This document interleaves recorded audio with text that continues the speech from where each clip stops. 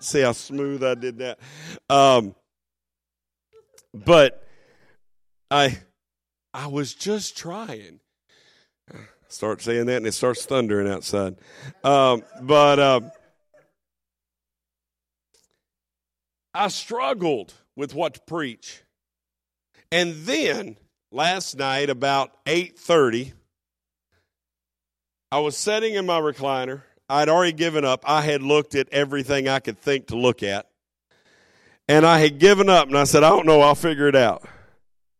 And all of a sudden, it hit me that I had not done my daily butt yet. And it was 8:30 at night.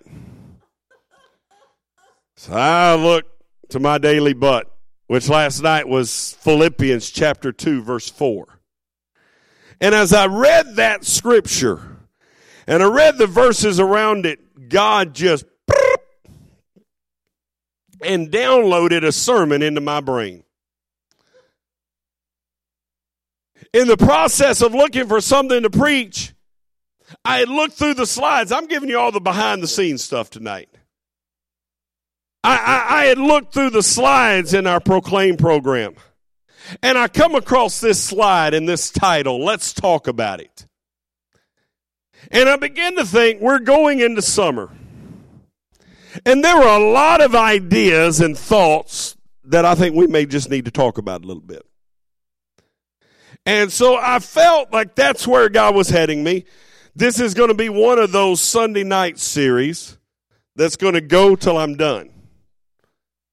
Next week, we've got prayer service. The next week is Mother's Day and graduation, so we won't have any service on Sunday night of Mother's Day. The next week we have a guest speaker. I won't preach again. And then the next week is Memorial Day weekend. We typically don't do Sunday night on Memorial Day weekend. So it may be sometime in June before I get another Sunday night to preach. But as far as I want to take this, we're going to talk on Sunday nights about this idea of let's talk about it. We're going to take some topics and we're going to talk about tonight unity.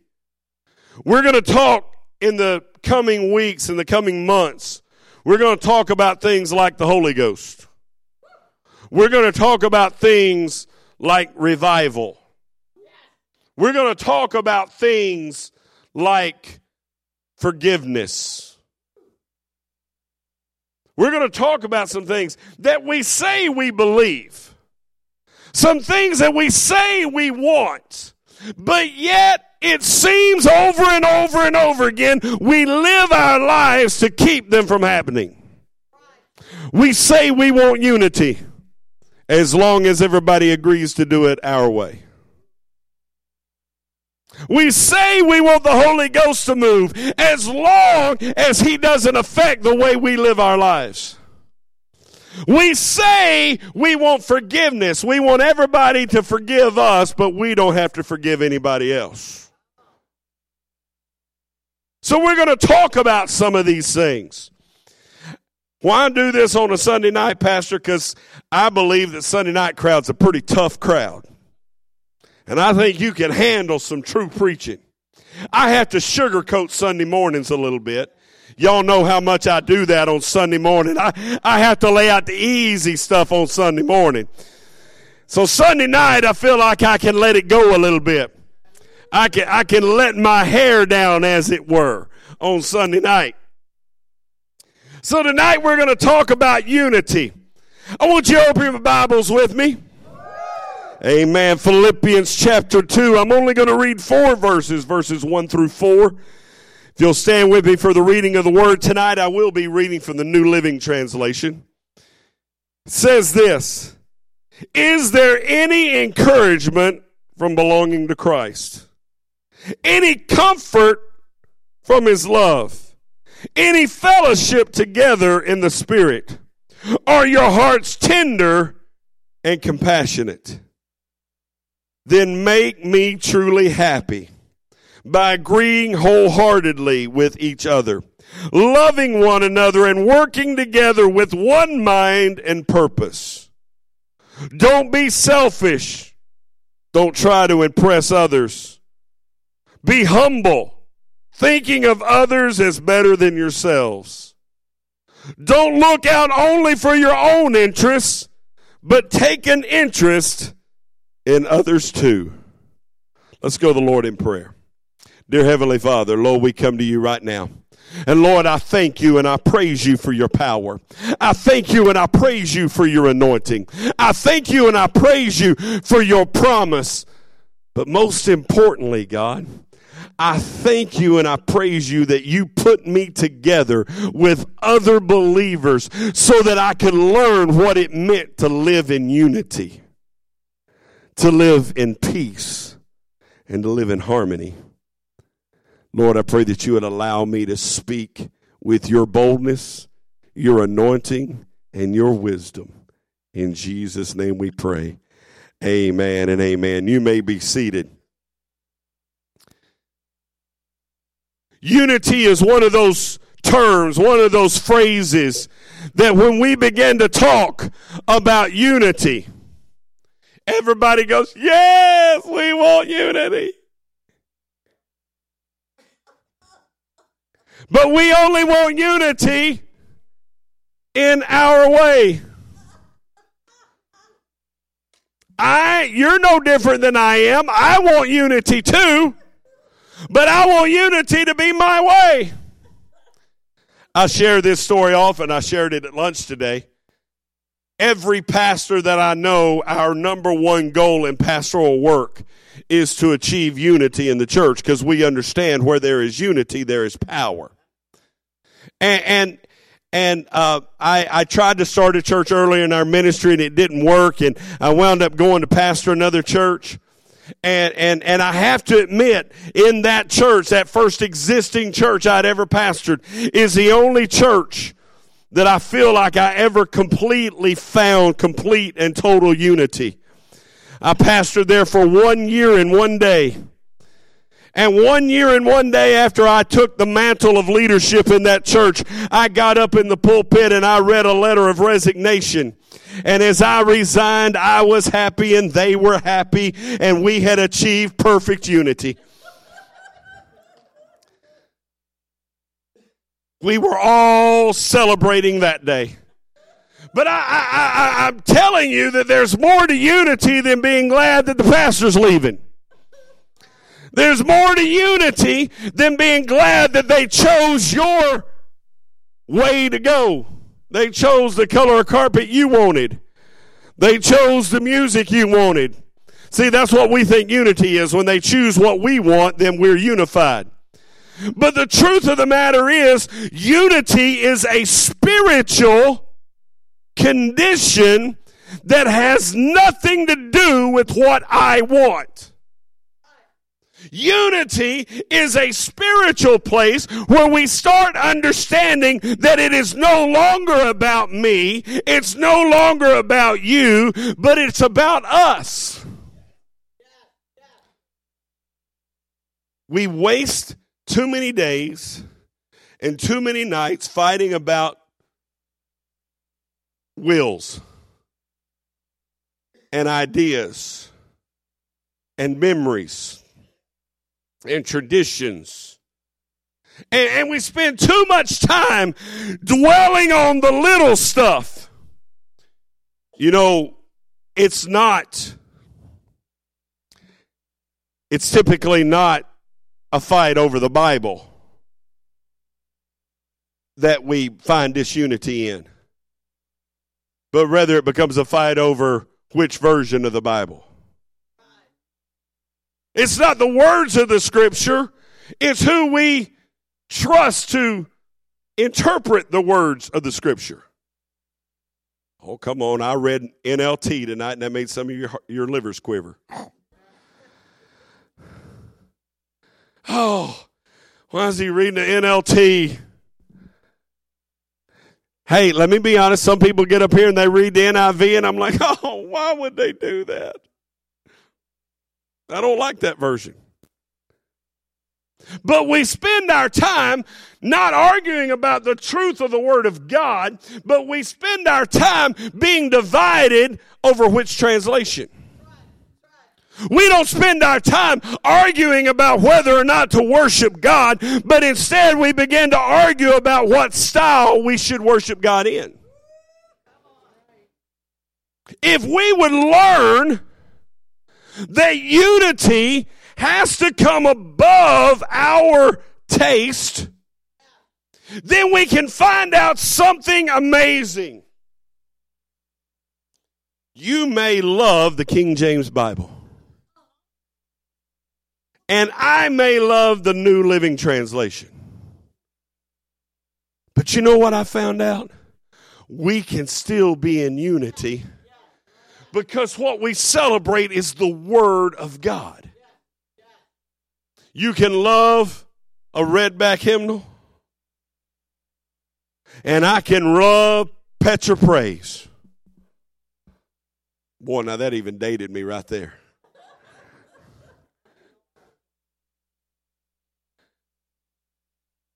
You may love the Gaither Vocal Band,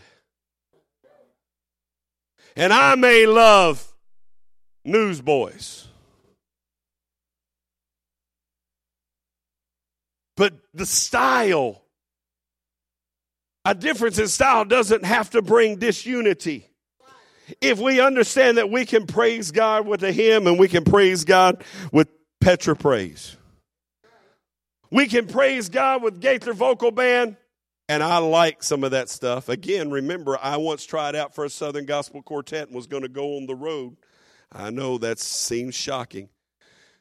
Not just that they were going to let me sing on the road, but that it was Southern Gospel. But it can be the Gaither Vocal Band, or it can be the Newsboys or Toby Mac or DC Talk. If we're giving glory to God, we can come in unity to the praise. I got news for you. When you get to heaven, all the praise going to God ain't going to look like what you think. Because not only are you going to have the different generations that are alive on this world, but you're going to have every generation that's been alive in history that is going to be giving glory and praise to God. And we've got to learn what unity is here. Unity goes beyond our taste. It goes beyond our preference. And it goes to the bigger picture of what God is. So how do we get there? Well, Paul here writing to the Philippian church gives us some instruction. The first thing he says is there any? Is there any encouragement from belonging to Christ? Is there any comfort from his love? Is there any fellowship together in the Spirit?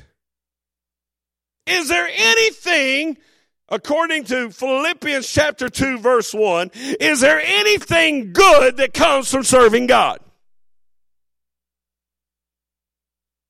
Hello? Everybody's going, it's a trick question. It's a trick question. Is there anything good from serving God? I got news for you. We will never find unity until we find the joy of a relationship with Jesus Christ.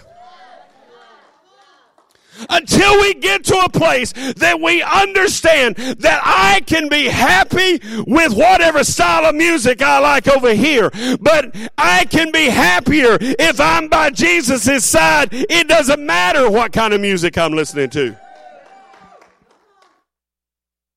You see, when we begin to understand, it says, is there any encouragement from belonging to Christ?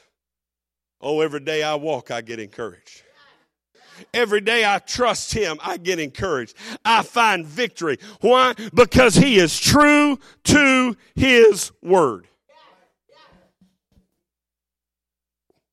Is there any comfort from His love?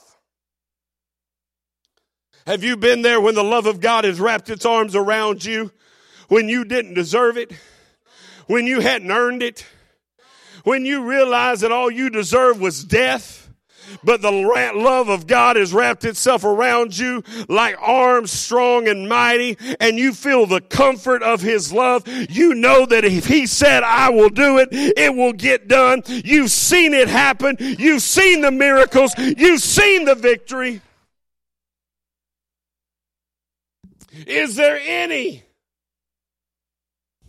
fellowship together in the Spirit? Have you ever been there when you felt alone and all of a sudden the Holy Spirit came down and filled the car where you were driving, or filled the bedroom where you were sitting, or filled the hospital room where you were waiting, or filled the mortuary where you were saying goodbye, and you felt that Spirit come in? You didn't need another hand. You didn't need somebody else touch you. All you needed to know is that the power of the... Have you ever been lay on the top of your head and you felt the anointing, and somewhere you get that human mind and you go, oh, who's praying? And you look behind you and there's nobody there? Am I the only one ever felt those 5 fingers lay across the top of my head and there was no human body standing behind me, but it was the hand of the power of the Holy Ghost? It was a fellowship with me. It says, are your hearts tender and compassionate? Have these things led you to a place where you become softer than you used to be? I'm not sure. I think the Holy Ghost has made me harder than I used to be, but that's beside the point. I used to preach nice sermons. I don't preach nice sermons no more. But have you been there? When all of a sudden, because the Spirit's in you, you have mercy and you have grace on other people, and you reach out with care. What Paul is saying in this first verse, he's saying that before we can ever get to unity, we've got to understand what we're shooting for. We're not shooting for a shout. We're shooting to understand that if we come together, we can achieve what he has. What are we achieving? We're achieving encouragement from belonging to Christ. We're achieving comfort from his love. We're achieving fellowship with the Spirit. We're achieving tender hearts and compassionate hearts. How do we do that? You don't do it by yourself. We do it with each other. Several years ago, I preached a sermon called Better Together. If you'll remember that night I preached Better Together, was the night that we announced that Bradley was going to Turning Point to pastor. And I got in this pulpit, and I knew for a fact that there were people sitting in the audience that would go with him to Turning Point. And that church that was hurting and struggling was going to come alive again. And our church was going to push them out, allow them to go, allow them to be gone, and we were going to rebuild. And I promised you that we would be better in this city because these two churches were together. Oh, has it always been easy? No. Do I wish all of them were back in this building? Yes. But our city, our faith, our walk, our victory is better because we have a unity. Now, how do we move in our church into a place of unity? The first thing we have to understand is we're not looking for our way. We are looking for his encouragement, his comfort, his fellowship, his tenderness, his compassion. We're not looking for what we think. We're looking for what he has. What does he have? Well, we have to look to our past for that. We have to understand what happens when unity happens. When the day of Pentecost was fully come, they were gathered together in one mind and in one accord. That's not a Honda, that's unity. They were together in one mind, in one place, and in one purpose. Why? Because Jesus said, tarry in Jerusalem till you be endued with power to be my witnesses in Jerusalem, Judea, Samaria, and to the ends of the earth. When they stayed there and they didn't go out and seek their own thing, they didn't go looking for their own answers, they didn't go looking for their own comfort, they didn't go looking for the rest of their own homes, but instead they stayed there in that upper room for 10 days waiting on something. They didn't know when it was coming, they didn't know what it was going to be when it got there. But somebody may have said, what are we waiting on, God? I don't know, but we'll know it when we see it. And all of a sudden there came a sound from heaven as of a mighty rushing wind, and it filled the house where they were sitting, and they saw, as it were, cloven tongues of fire that split apart. The word of Christ was fulfilled in their unity.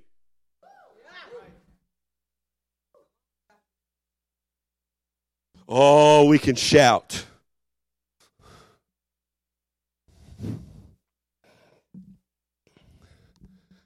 But is there any? Is there any of that power? Is there any of that anointing? I don't want to hear what happened 10 years ago or 6 years ago or 6 months ago. I don't want to hear what happened when Pastor Ryan was here or Pastor Darnell was here or when Brother Curtis came or when Brother David came. I don't even want to hear what happened when I preached that message or this message or when I anointed people in the yard and blinded eyes were open. I don't want to hear about that. My question is, when we walk in that door, do we come in expecting the move and the anointing of the Holy Ghost? And if we're not seeing it, it's not because the pastor's not here. It's not because the songs were wrong. It's not because the sermon was wrong. It's because the unity wasn't there. What does Jesus say? I think Jesus said it's in the Bible. I know it's in the Bible. Whenever 2 or 3 gather together in my name, there I am in the midst of them. It has to be Jesus because it said in my name. I'll let my one taking her test here next week. She can look up the scripture verse for me. But he says that whenever 2 or 3 gather together in his name, what is his name about? It's not yes, it's about the literal name of Christ, but that's not what he's talking about. He says when they gather together in my unity, in one thought, we're here for Jesus Christ. Our problem is we think that if we come in and go, oh, in Jesus' name we're here. That's not what it takes. We've got to come in and say, listen, you like King James and I not like New Living Translation. You like to wear a tie even on Sunday night, and I don't like to ever wear a tie. I got hair and you don't have hair.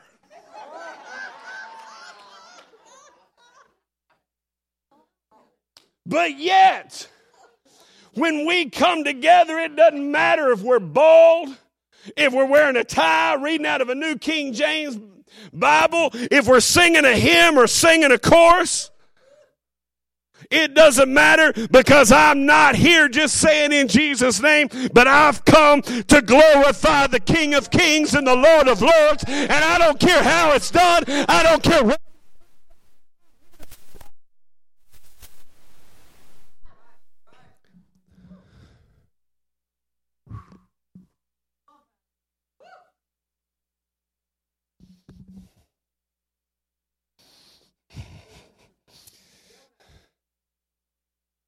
Do you know somebody real quickly tell me what style of music they sang in the upper room?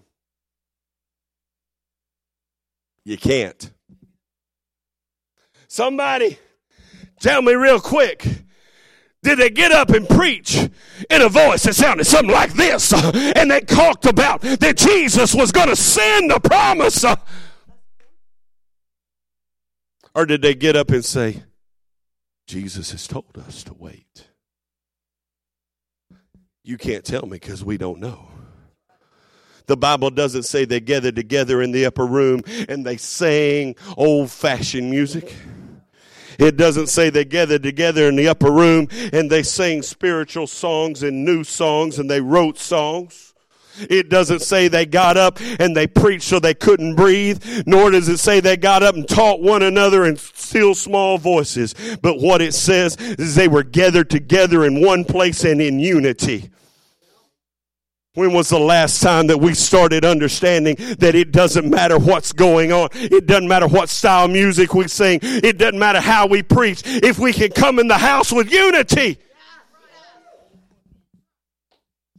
I'm sick and tired of us pious Pentecostals. Well, that Baptist church could really do something if they'd get the anointing.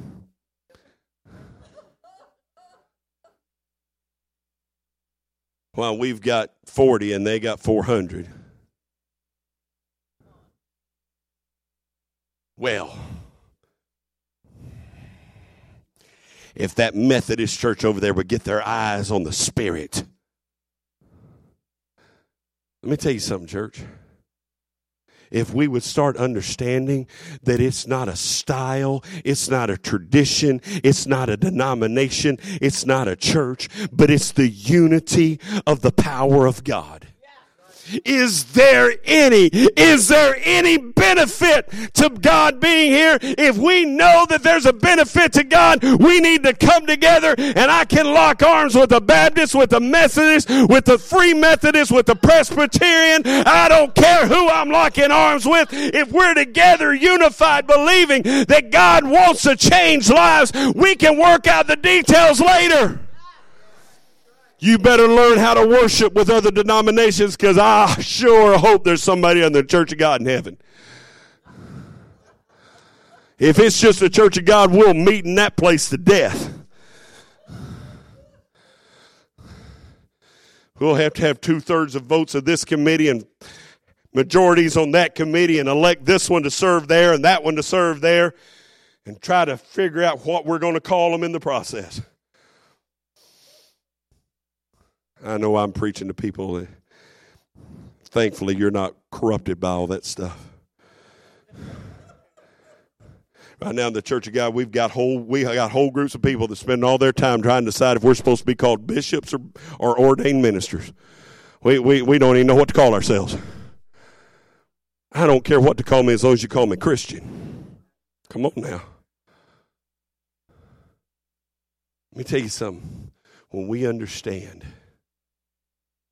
that what we're looking for doesn't come by song. It doesn't come by sermon. It doesn't come by a shout. It comes by unity. Then we start saying, okay, I need some unity. I love what Paul says in the New Living Translation. He says, is there any encouragement from belonging to Christ? Any comfort from his love? Any fellowship together with the Spirit?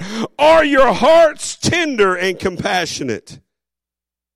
Then, if there is, he didn't give the answer. He said, I'm assuming there is. If there is, then make me truly happy. By agreeing wholeheartedly with each other, loving one another, and working together with one mind and purpose.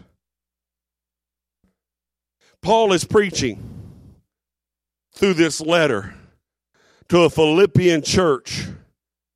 And what he's telling them is quit worrying about your will. Quit worrying about your taste. Quit worrying about your title, your position, your name, your place, where your seat is. Quit worrying about all of those things.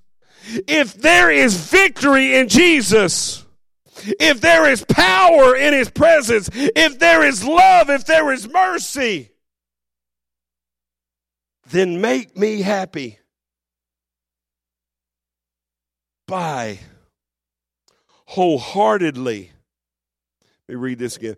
Make me happy by agreeing wholeheartedly with each other, loving one another, and working together with one mind and purpose. Is there any victory in Jesus? Is there any power in the resurrection?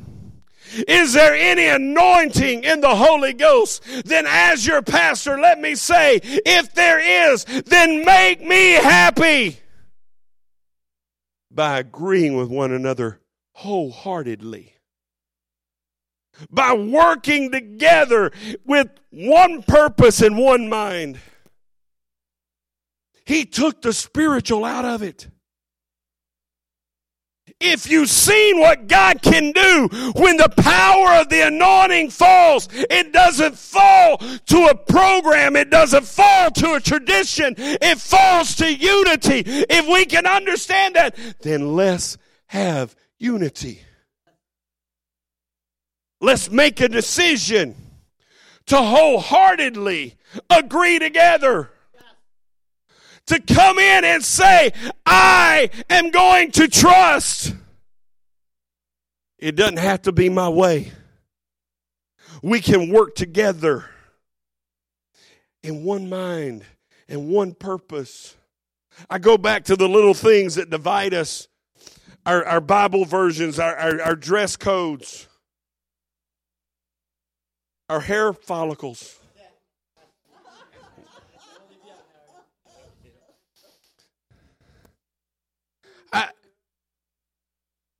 Our backgrounds, our culture,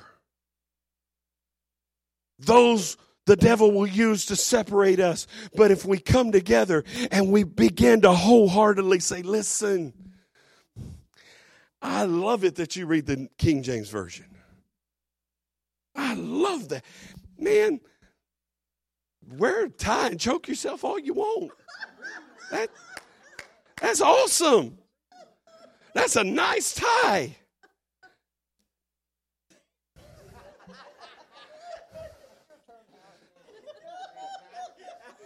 I had to comb my hair today. I'm going to shave it this week. So when we quit worrying that we look different, we dress different, we learn different, and we start saying all I care is that we get the Word of God. All I care is that we worship Him. All I care is that we can join hand in hand. We don't have to look the same to be the same. We can be in one mind and one accord. When we begin to understand that unity is a decision.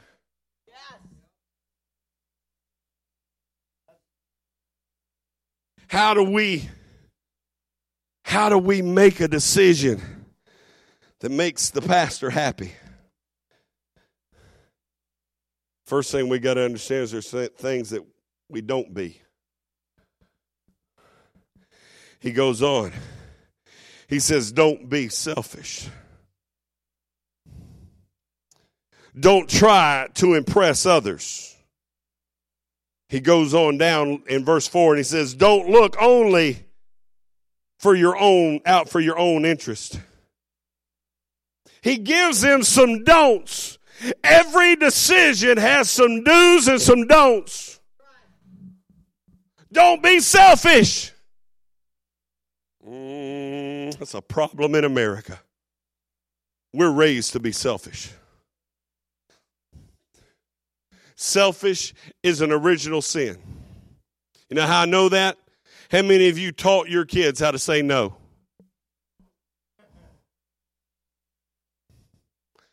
I didn't teach my kids. They learned it well, but I didn't teach them. No, I think you did because you say no a lot. We didn't teach our kids to say no. How many of you taught your kids to say mine? Mine, that's mine. Mine. You know how fast those words no and mine come into the vocabulary of our children? You know why? It's because it's an original sin. It was inbred in us. We were born into that. For all has sinned and fall short of the glory of God. We are born into a selfish mindset. We have to teach our kids to share. We have to teach our kids to obey. Don't be selfish. Oh, now we know how to teach our kids to share, but we don't want to share when we get to church. That's my chair. I preached when I first got here. It ain't yours. And I was meeting with the pastor at the church where they had the funeral for Brother Larry, and I was talking to him after the funeral, and they had just got chairs in their sanctuary in December. And he said, people are, still getting used to it. I said, Pastor, let me give you some advice. He says, okay. I said, about every 6 to 8 weeks, I rearrange my chairs. He looked at me. He goes, wow. I said, yep. I said, people leave their Bibles in chairs. There are more people in this church lost Bibles because they left them in a chair. Have to go around and look all over the building, try to find out where your Bible got put. That'll teach you to take your Bible home and read it. Oh, come on now.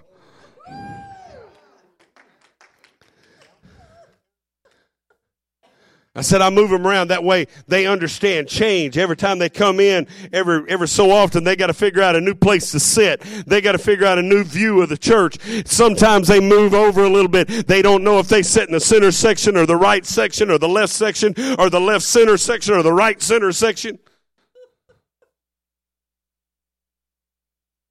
See, we get selfish. We want it to be our way. Paul says, don't be selfish.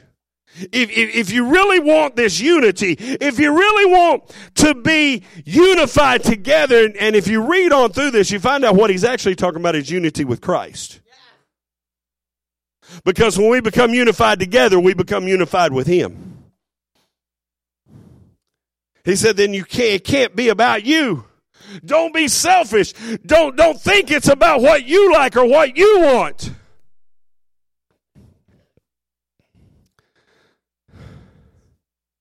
Don't try to impress others.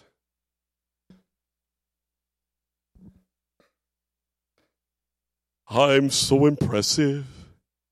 I'm so impressive. I hope Mom and Dad watch this video. They watch most of them. I'm going to pick on Dad. Dad had a procedure done this week and removed a large mole from his back. Good news is everything came back clear. Praise God. They knocked him out. They did about 5 stitches. And they said, now you can't lift anything for the next few days because those stitches on the back will tear out easy. Well, me and Dad had plans. He did this on Wednesday. We had plans to go to Tennessee on Thursday to get Michael's stuff. So we go down there in his pickup. And Dad does a really good job. I said, Dad, you can't touch anything. Okay. And I said, I'm too lazy to touch anything. I said, so I'll get in the back truck. Michael, you carry it down the stairs and bring it and put it in the truck. I'll slide it around. Dad watched me watch Michael work. It was a great plan. He didn't give me one lick of trouble until we got back to Sikeston. We left all of Michael's stuff in Sikeston. It's closer to Cleveland than we are. So we left all Michael's. So we backed that truck up there to start unloading. And Dad starts grabbing stuff. Put it down. I can put it down. And Mom kept going, you promised me you wouldn't do anything. And then all of a sudden it hit me. My mom and dad have been married over 50 years. 52 or 53 years. My dad didn't give me a bit of problem not lifting anything so he could take care of his back until he was in front of Mom. And 50 years of marriage later, he was still trying to impress her. I was like, you get married long enough, you don't have to impress her anymore. She's stuck. She can't go anywhere anyway.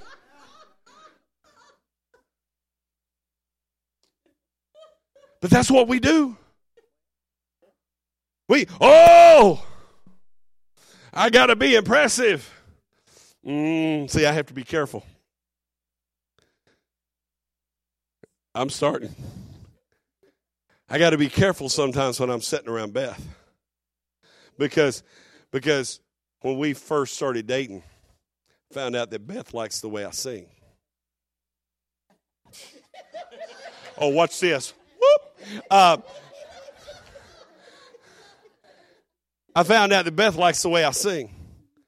And if I'm not careful, sometimes I'll be around Beth. And it'll be one of those songs that fits that range well. And I'll be like, I'm worshiping you, God, but I'm impressing my wife. She loves my voice. She loves me because I can sing so well.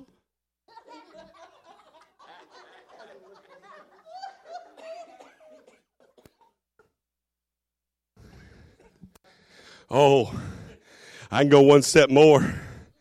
My wife loves it when I get on those drums and I start playing the drums. She likes a drummer. And I'm like, I'm worshiping God, but watch it, Beth, watch me play the drums. Oh, I go home on a Sunday night after I've played the drums and sang, and Beth will hold my hand.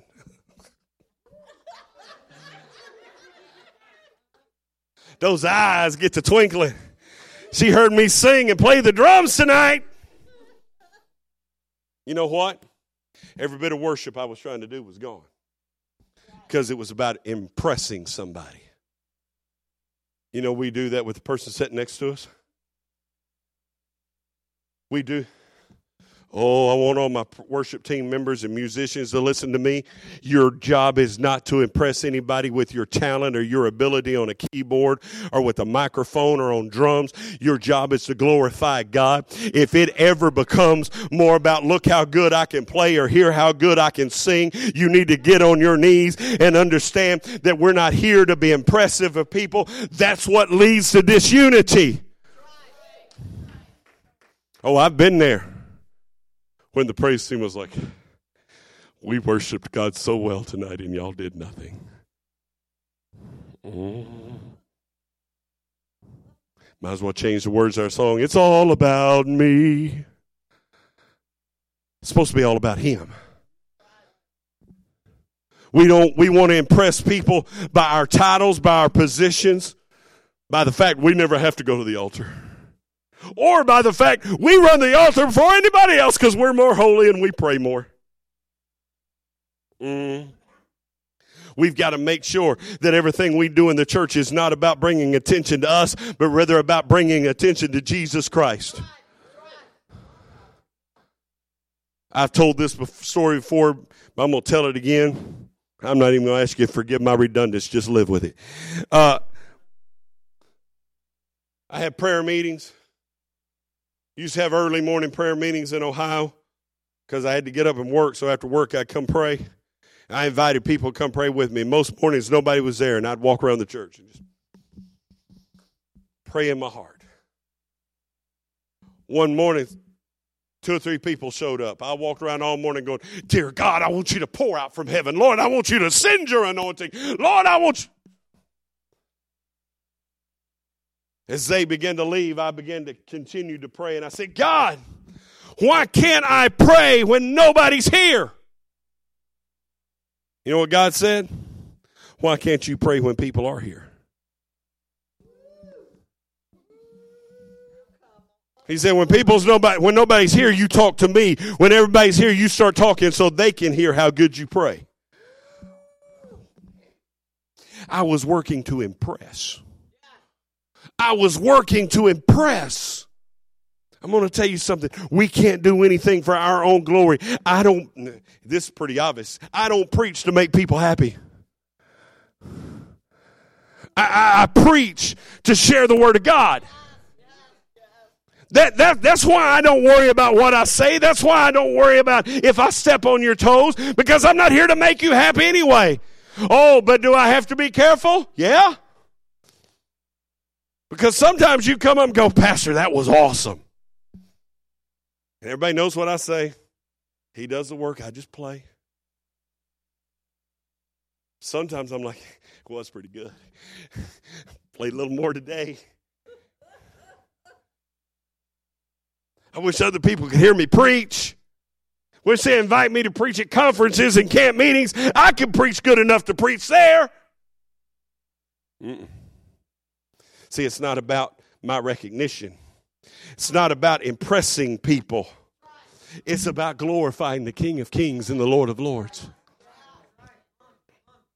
I still pray it occasionally. I used to pray it all the time. I used to pray, God, let everyone that hears this sermon remember the message, but let them forget who preached it. There was a message that changed my life when I was 18 years old. I didn't even tell the story, but I was talking to Brian and Rennie at lunch. I was talking about how that Mom and Dad pastored a church when I was about 18, and we had a church split in that church. And it was ugly, and it was nasty. And I told them, I almost lost all of my faith. I almost left the church. The hurt was so bad. The anger was so deep-seated in my heart. But some young preacher, and to this day I couldn't tell you his name. I wouldn't know him if he walked in the room. He came to that church and preached a Sunday night service. He didn't know anything that was going on, and he preached fire of God in that church. He was quoting things that people were saying behind our backs. He was quoting things that were going on. He knew nothing about what was happening in our church. The Lord had revealed things to him. He preached conviction and love and forgiveness. That message changed my life. It kept me from walking away from faith. But within 2 weeks, I couldn't have told you who it was that preached it. Why? Because it wasn't about the preacher. It was about the message. Let me tell you something, church. Don't be selfish. Don't be trying to impress one another. He goes on in verse 4 and he says, don't look out only for your own interest. Don't only be looking out for yourself. If you want to have unity, you have to start with some don'ts. Don't be selfish. Don't try to impress people. Don't be showy. Don't be looking out for number one. You have to understand that you are just a weapon in God's arsenal. You're just an implement that God has to use. Notice I'm not telling you don't like your style of music. I'm not telling you to change which Bible you read. I'm not telling you to take your tie off. I'm not even telling you to grow hair. I would say borrow some, but they know how to really get in trouble.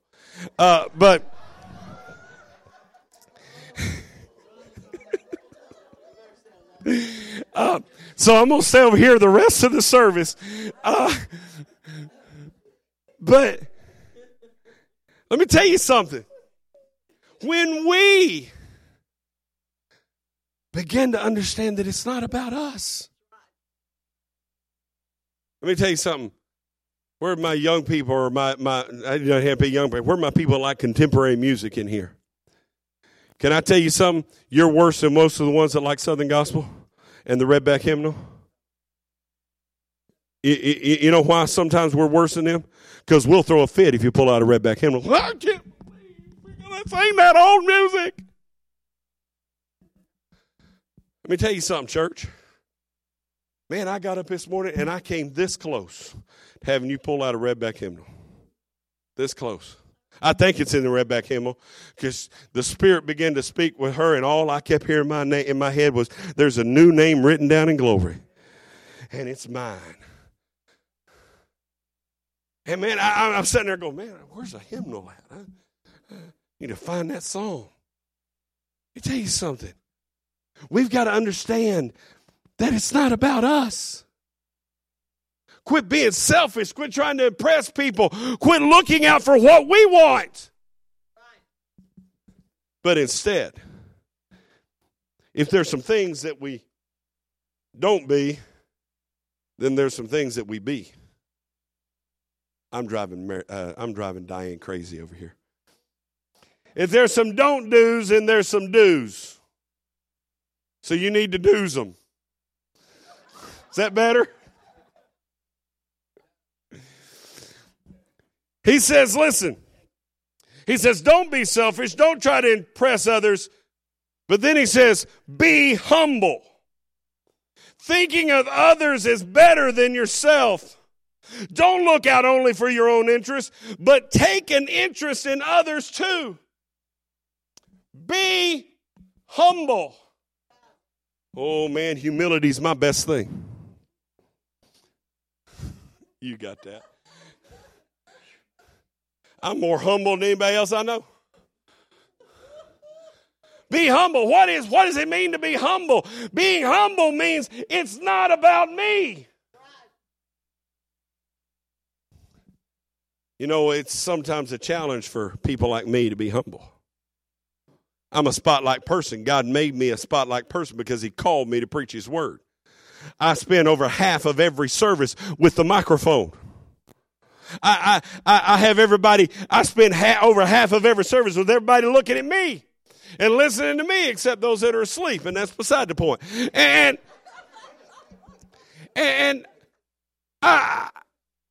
it's easy. I'm on a roll tonight. I don't know. It's easy to lose your humility. It's easy to get up here and think it's about me, but every time I start thinking how good I preached today, I remember those times that I preached without the anointing.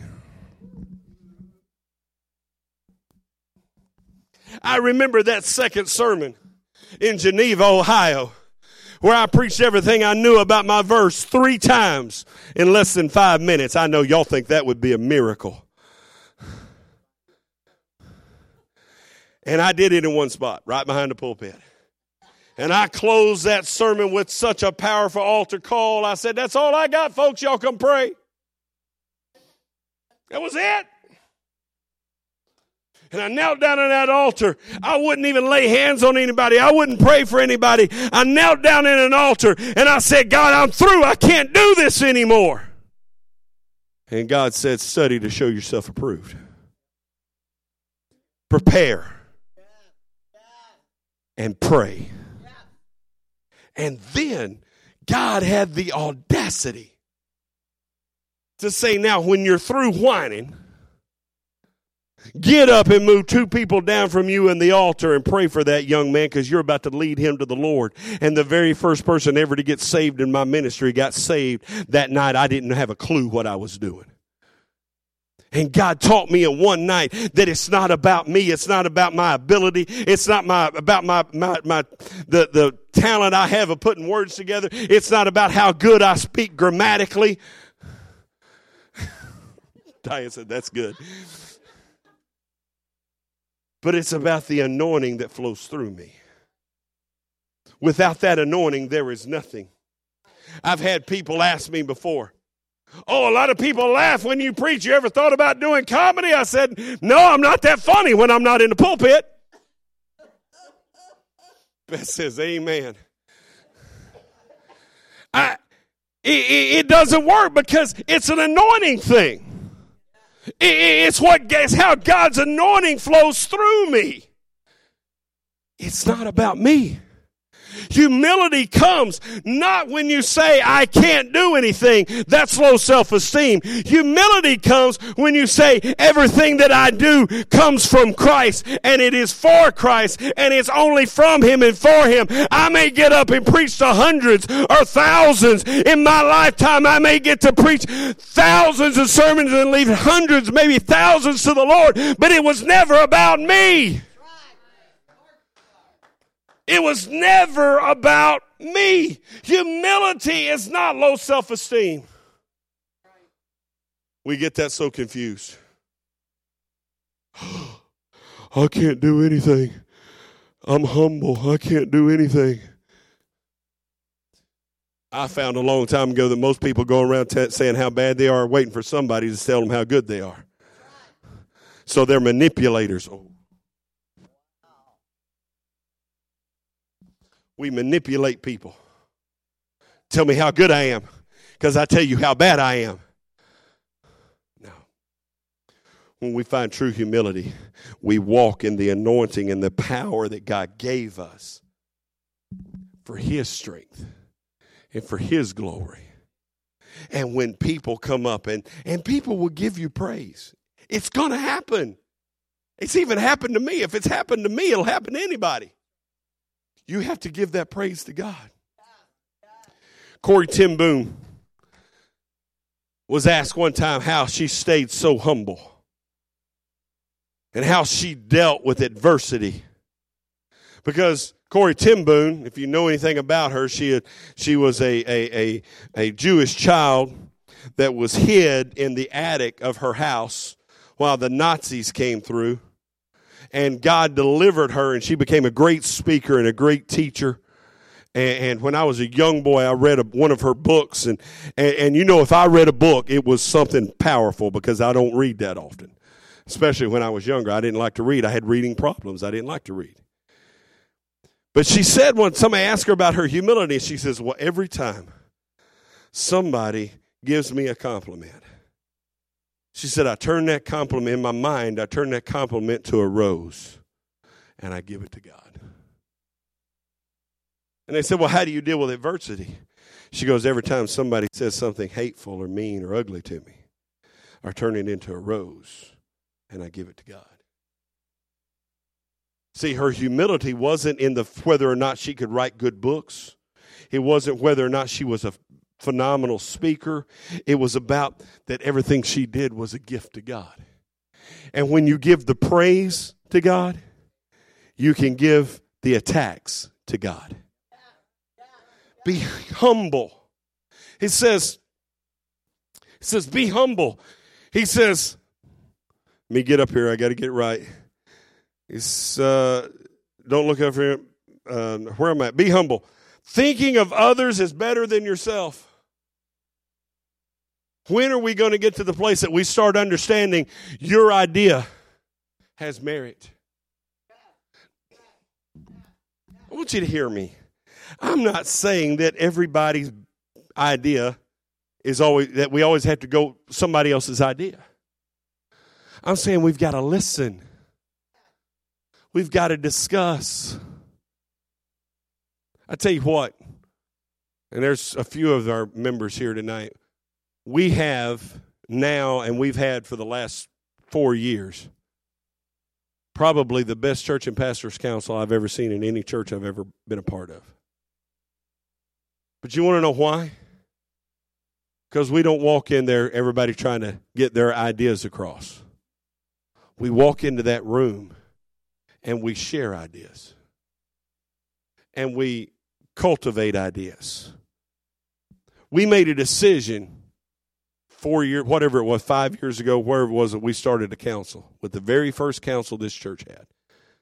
The very first meeting, we made a decision as a council.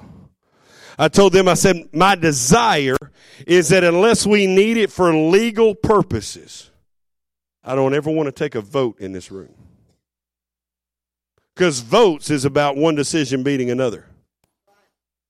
But my desire is that in everything that we possibly can, I want us to come to a complete consensus. I want us to talk it out. I want us to work around ideas and work around thoughts until all of us say, that's the one that works. And now we're on our third version of the council, and we still do the same thing. And when we do take a vote, I don't think any vote we've ever had to take has been anything other than 100%.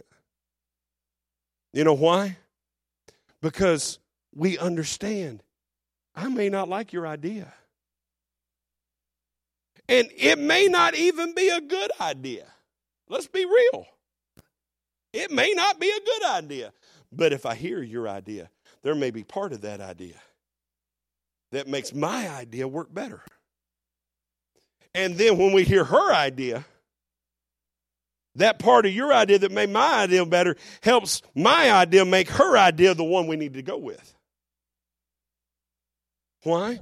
Because we begin to listen to one another. I know I got to close. I got to quit. But can I tell you something? You can't talk out ideas. You can't look to other people as better than yourself if you don't talk to other people. We got to be sharing. We got to be visiting. We got to be fellowshipping. Matter of fact, that was part of our last council meeting. We talked about how we need fellowship. We're looking at sometime this summer we talked about doing another singing, then that evolved through things. We may wind up doing a singing at the park, having fellowship and a meal and a singing and just having a good time. Wouldn't that be awesome? I figure we'll wait till it's about 148 degrees outside. I don't do any services outside unless it's 110 or higher. And you know, but you know, it's see God speaking like, do it now. Anyway, we got a fellowship. And then that verse 4 says, don't look out only for your own needs, but pay attention to others as well. Somewhere, we got to pay attention to other people.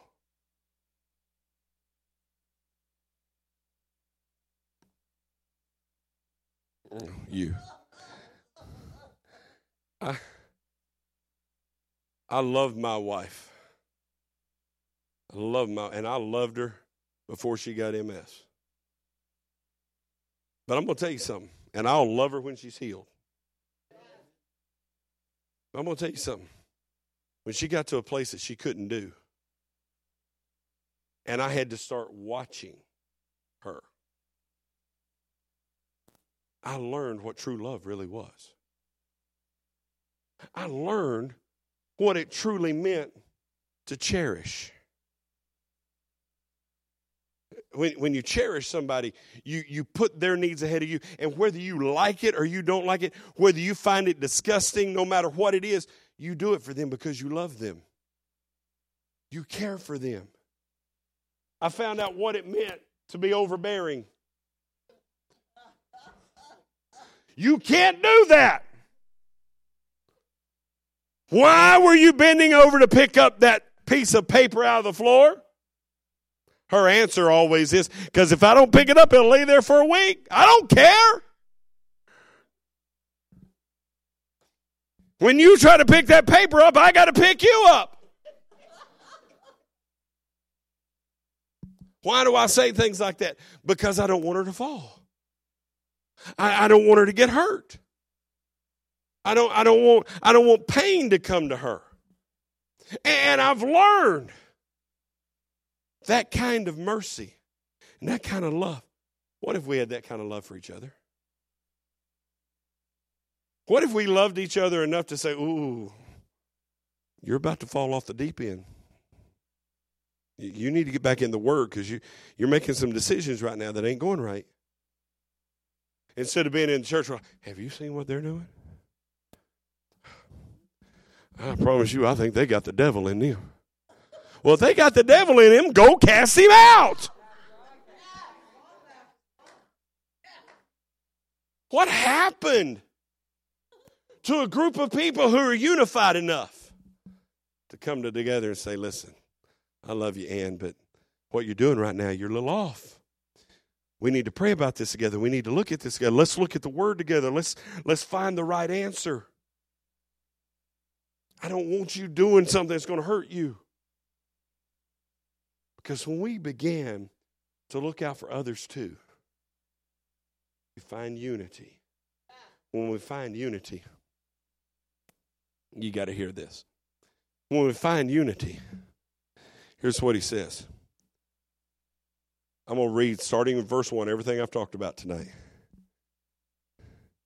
Now, skip that slide. We'll get to it later. I already did it. All the way back to where I started. Chapter 2, verse 1, it says, is there any encouragement from belonging to Christ? Any comfort from his love? Any fellowship together in the Spirit? Are your hearts tender and compassionate? Then make me truly happy by agreeing wholeheartedly with each other, loving one another, and working together with one mind and purpose. Don't be selfish. Don't try to impress others. Be humble, thinking of others as better than yourself. Don't look out only for your own interest, but take an interest in others too. You must have. Hear that? Not please do. You must have the same attitude Christ Jesus had. Though he was God, he did not think equality with God was something to cling to. Instead, he gave up his divine privilege and took the humble position of a slave and was born as a human being and appeared in human form. He humbled himself in obedience to God and died a criminal's death on a cross. Therefore, God elevated him to a place of highest honor and gave him the name above all other names, that at the name of Jesus every knee should bow in heaven and on earth and under the earth, and every tongue declare that Jesus Christ is Lord, to the glory of God the Father. What he says is, when we find unity with Christ, and unity with Christ happens because he has humbled himself. He walked away from what he had and he took on what we had, all so that God could elevate him and God could make his name glorious, not for his power, but to bring glory to the Father. And not only to bring glory to the Father, but so that he could stand by the Father's side and make intercession for us and bring us to where he is. Unity brings eternity. Unity destroys punishment. Unity connects us, adopts us, and saves us if we will just trust. Let's bow our heads together. Dear Heavenly Father, Lord, I pray that you would allow us to walk in unity. Let us make the decision to serve you, to magnify you, to glorify you, not for our privilege, not for our praise, but for yours. Lord, help us to learn to work together, love each other, to look out for one another, to be humble, to be generous, and to be faithful,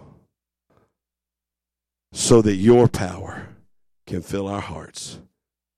In Jesus' name we pray. Amen and amen.